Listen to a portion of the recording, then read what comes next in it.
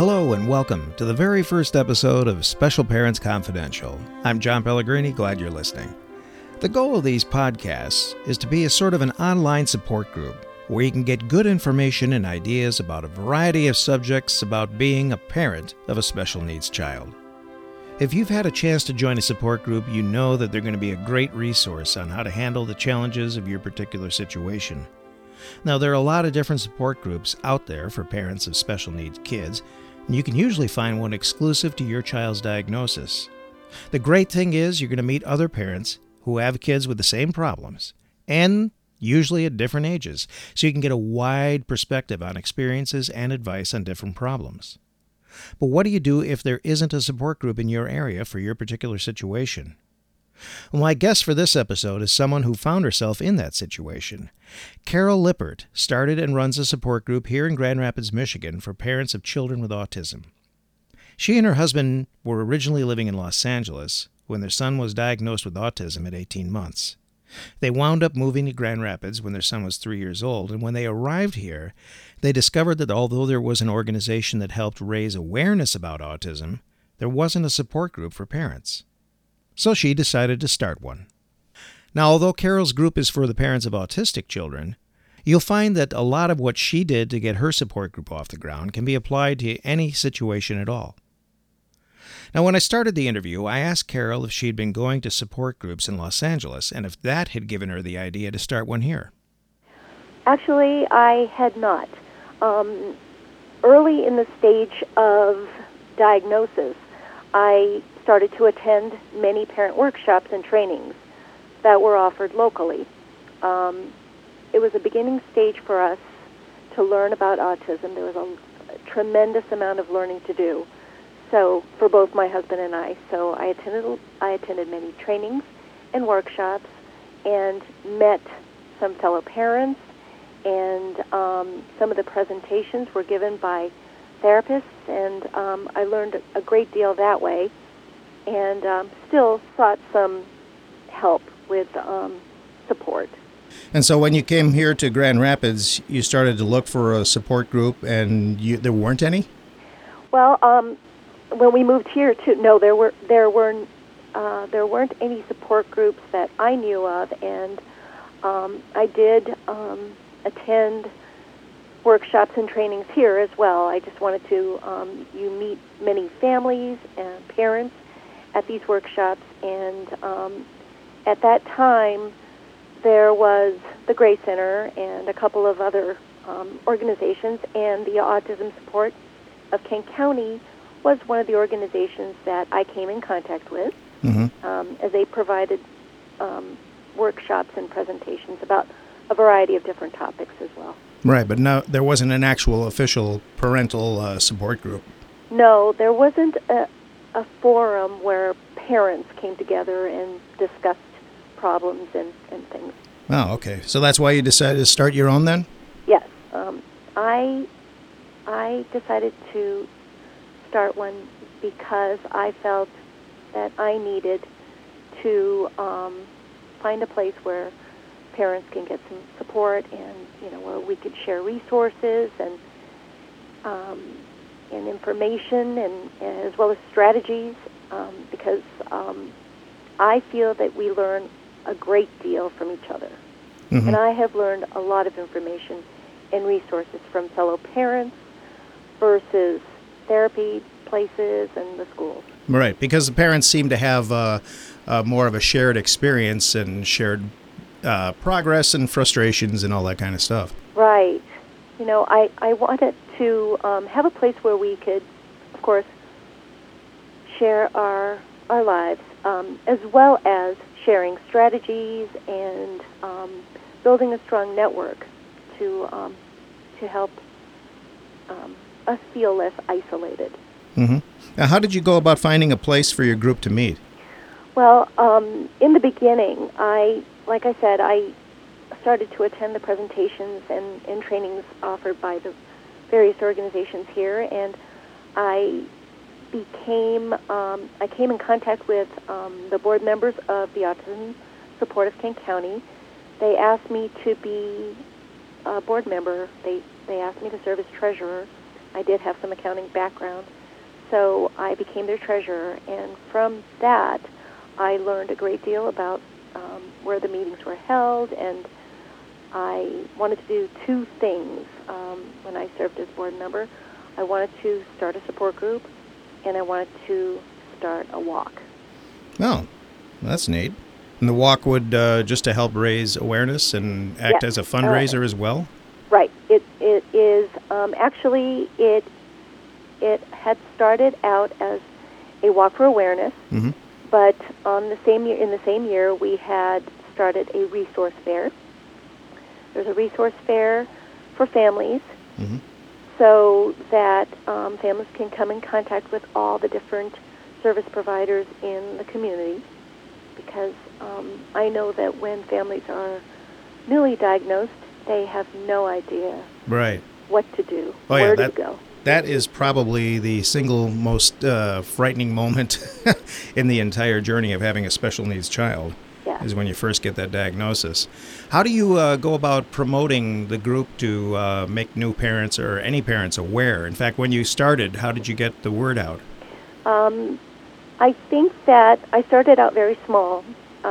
As I attended the workshops, I would run into the same families, the same parents, and built sort of a mini network of parent friends, Mm-hmm. and as well as a place where we can have play dates for our children. Oh, that's important. Yes. And so by doing that, like I said, it started small, and my parent friends were from different school districts, so it was kind of, a widespread group. But we would just, take the time to meet at our play dates and share information, and I felt that we could do that in an official support group. So it did start out small, Mm-hmm. and being a board member of the Autism Support of Kent County, the word was shared that way. ASK is the acronym for Autism Support of Kent County. Mm-hmm. They like to disseminate information about events and programs in our community, and so I asked that they put the word out that there is a parent-run support group Mm-hmm. in Kent County, in Grand Rapids, and they were very kind to share that information with families, and it just built from there. Right. Now, Autism Support of Kent County, though, they are not a parent support group?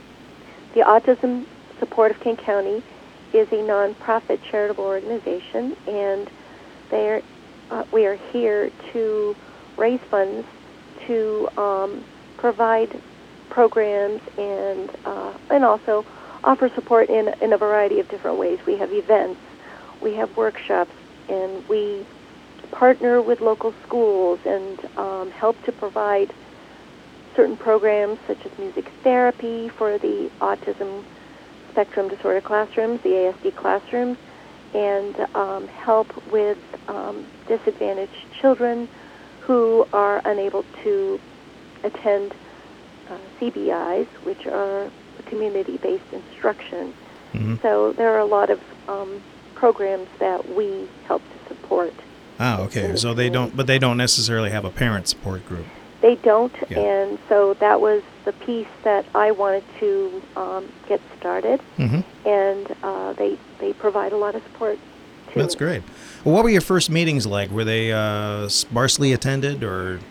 I guess what I mean is, what should people expect if they start their own group? Are they going to have? Right.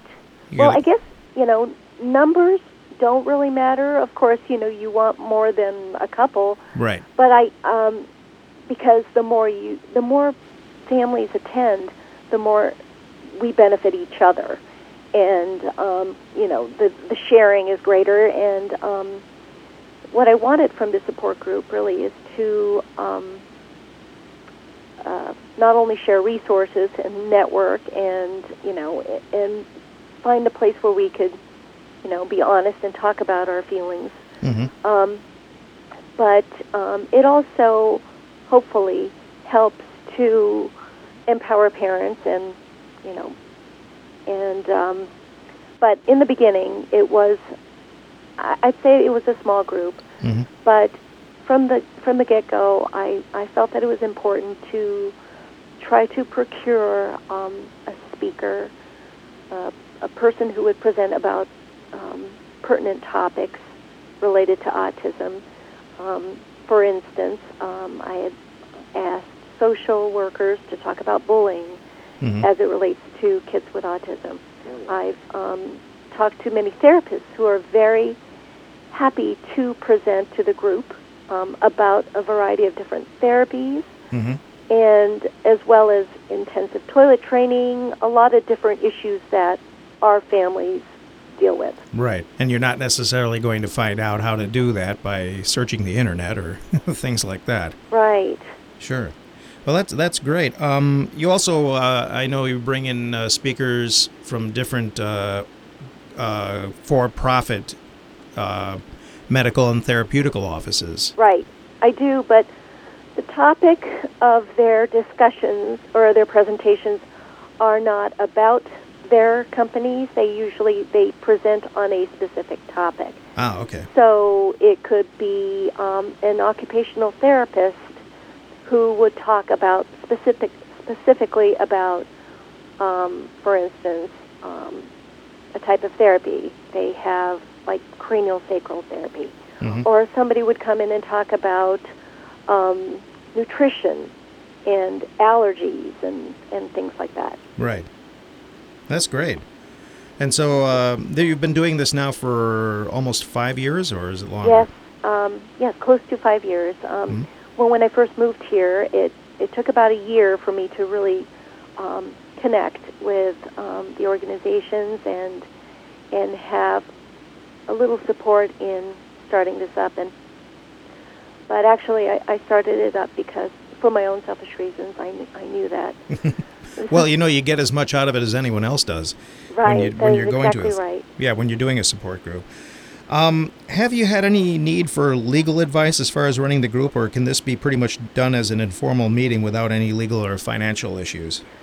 Well, this is parent-run, Mm-hmm. and we do not offer child care. Unfortunately, it doesn't always work out for parents because of babysitting issues. Right. So, however, it is parent-run. We do not have the funds to hire a babysitter and watch the kids while this is going on. Mm-hmm. And I think that it actually works better for a parent to be able to speak freely without having to worry about their child in Mm-hmm. the next room. Right. So it really is helpful for the parent so that we could be helpful for our children. Right. And of course, if you offered childcare services, you'd need a bigger space.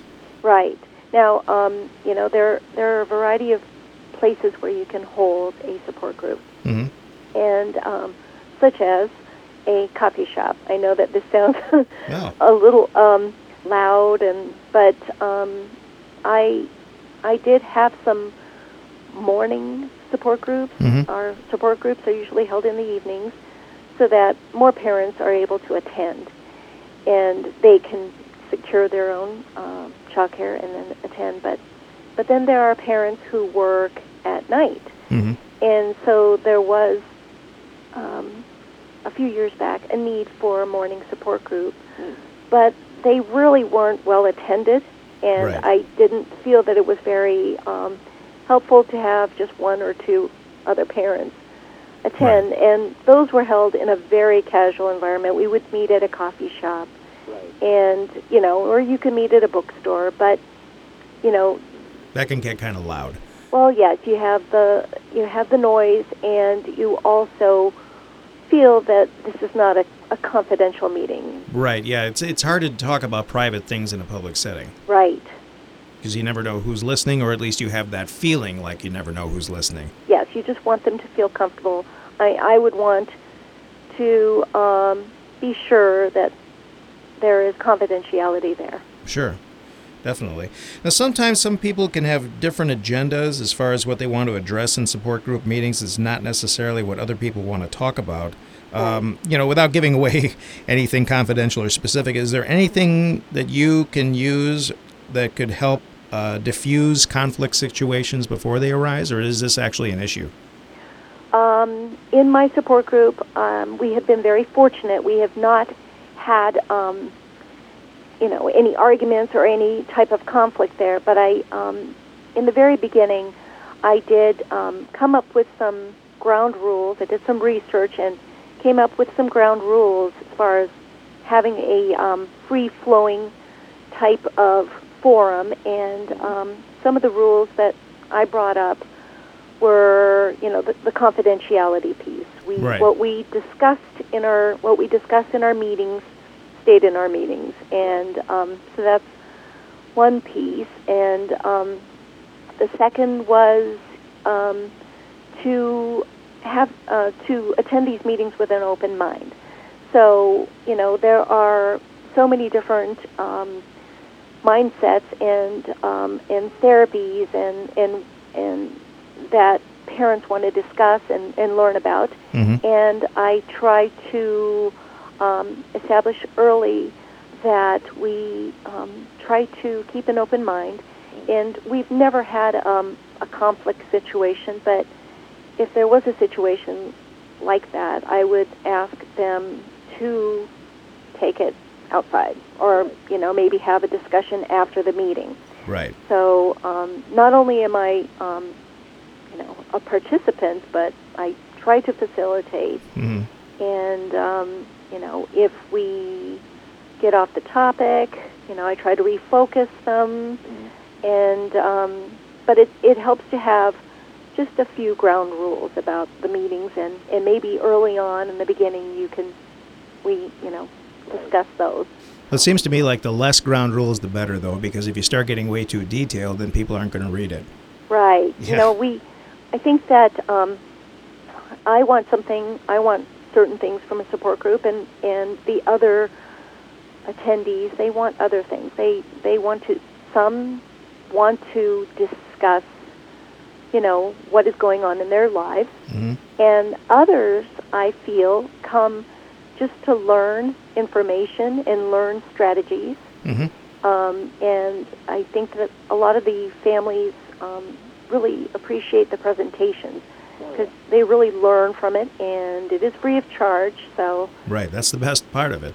yeah, I think that we've been very fortunate to have therapists and presenters who would come to our meetings and not charge. Right. Yeah, that's great because it is expensive, trying to get therapy, trying to get information. Right. And sometimes, even knowing where to go for some information can be quite a process. Right. At our, and this is going a little off the topic, but at the Autism Support Kent County, we do have a walk and a community resource fair. Mm-hmm. And one of the reasons why we have this resource fair is for families to come to one place and meet the various service providers. And it doesn't just have to be therapy places, but there's so many other groups that are important in our lives, like the local law enforcement, the search and rescue department of your local law enforcement office. Mm-hmm. We have the sheriff's department come every year. There's search and rescue and to meet with families. And there are so many other different resources that you can find, such as special needs trust attorneys. If you wanted to talk to, I don't think that parents really think about the full aspect of their child's diagnosis. Well, that's a big part of it because there's so much. You're basically when you first get diagnosed, a child with special needs, you're just focusing on the immediate and maybe how are we going to handle school? Right. You don't realize that there's going to be issues going through the teenage years into the adult years.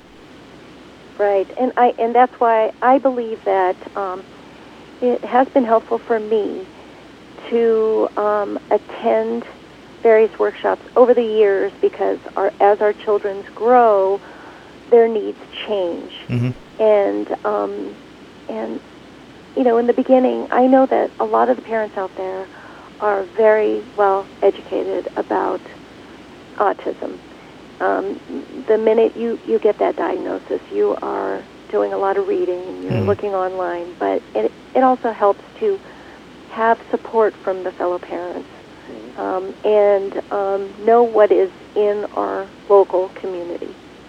And also, I find it helps just to talk to other parents, because, like, with our son, he is not autistic, but he has some of the shared spectrum problems, and just to be able to talk to people who have the similar situation going on, right? And then maybe they know something that you don't, and you know something they don't, and so you can swap ideas. That's exactly it. I have learned a great deal from talking to parents about what they do, what they recommend, and what, some of the bad experiences as well. So I think it's great to have a forum where parents could be honest and talk about the good and the bad, so we can learn from each other. And really, we just need that support. Right. Yeah. That's what I like about support groups so much. So for anyone out there who is considering doing a support group or putting one together, is there any little extra advice that you could offer as far as organizing one and getting it going?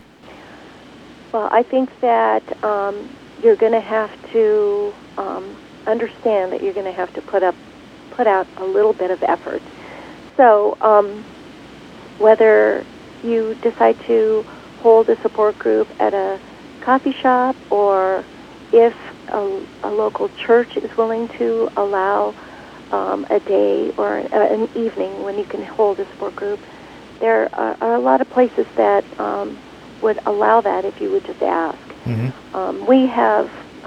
I hold my support group at a local ISD, that is the school district, one of their offices, and that is not used in the evenings, and that is a very generous thing that we've been given. But I'm not really opposed to having a support group at a bookstore or a coffee shop, as long as you can find a place where you have a little bit of privacy and some quiet. Right. Well, some, the one thing, too, to mention is some restaurants and nightclubs have what are commonly called party rooms, but they are, in fact, rooms.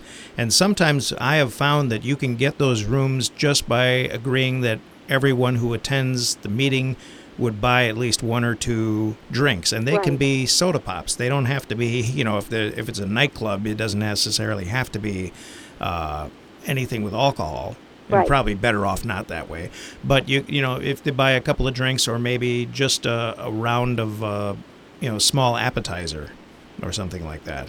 I think it is well worth it if it is just something like that. And depending on the number of people in your support group, if you have a very small group and you are happy with just having it maybe 4 or 5 people, then you can hold it at your own home. Sure. But if you would like to share this, and we have expanded, and I would say on an average we have about 15, 20 people, and we have a presenter. We have to have a larger room. Right. So you're going to have to do some research, and hopefully there will be an organization, maybe even a therapy place, that is willing to keep their office open for you for a few hours. And but I think you would be amazed at how generous people can be if you ask them. Oh, yeah, definitely. And, of course, now some of the people who come to present are able to do PowerPoint presentations and show little videos, and so some places might have those, that type of technology available. Right. Now, where I hold it, the school district, they do help me provide with some of the equipment that you need. Sometimes we need a DVD player to see some clips on the therapies, but I don't think that it's always absolutely necessary.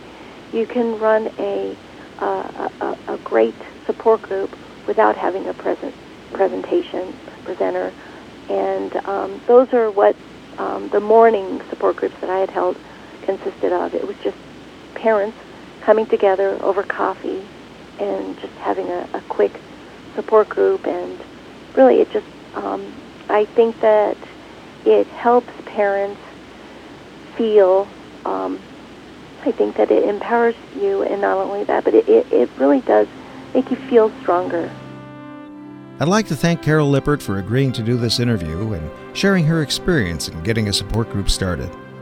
And that's it for this episode of Special Parents Confidential. I'm John Pellegrini. Thanks for listening.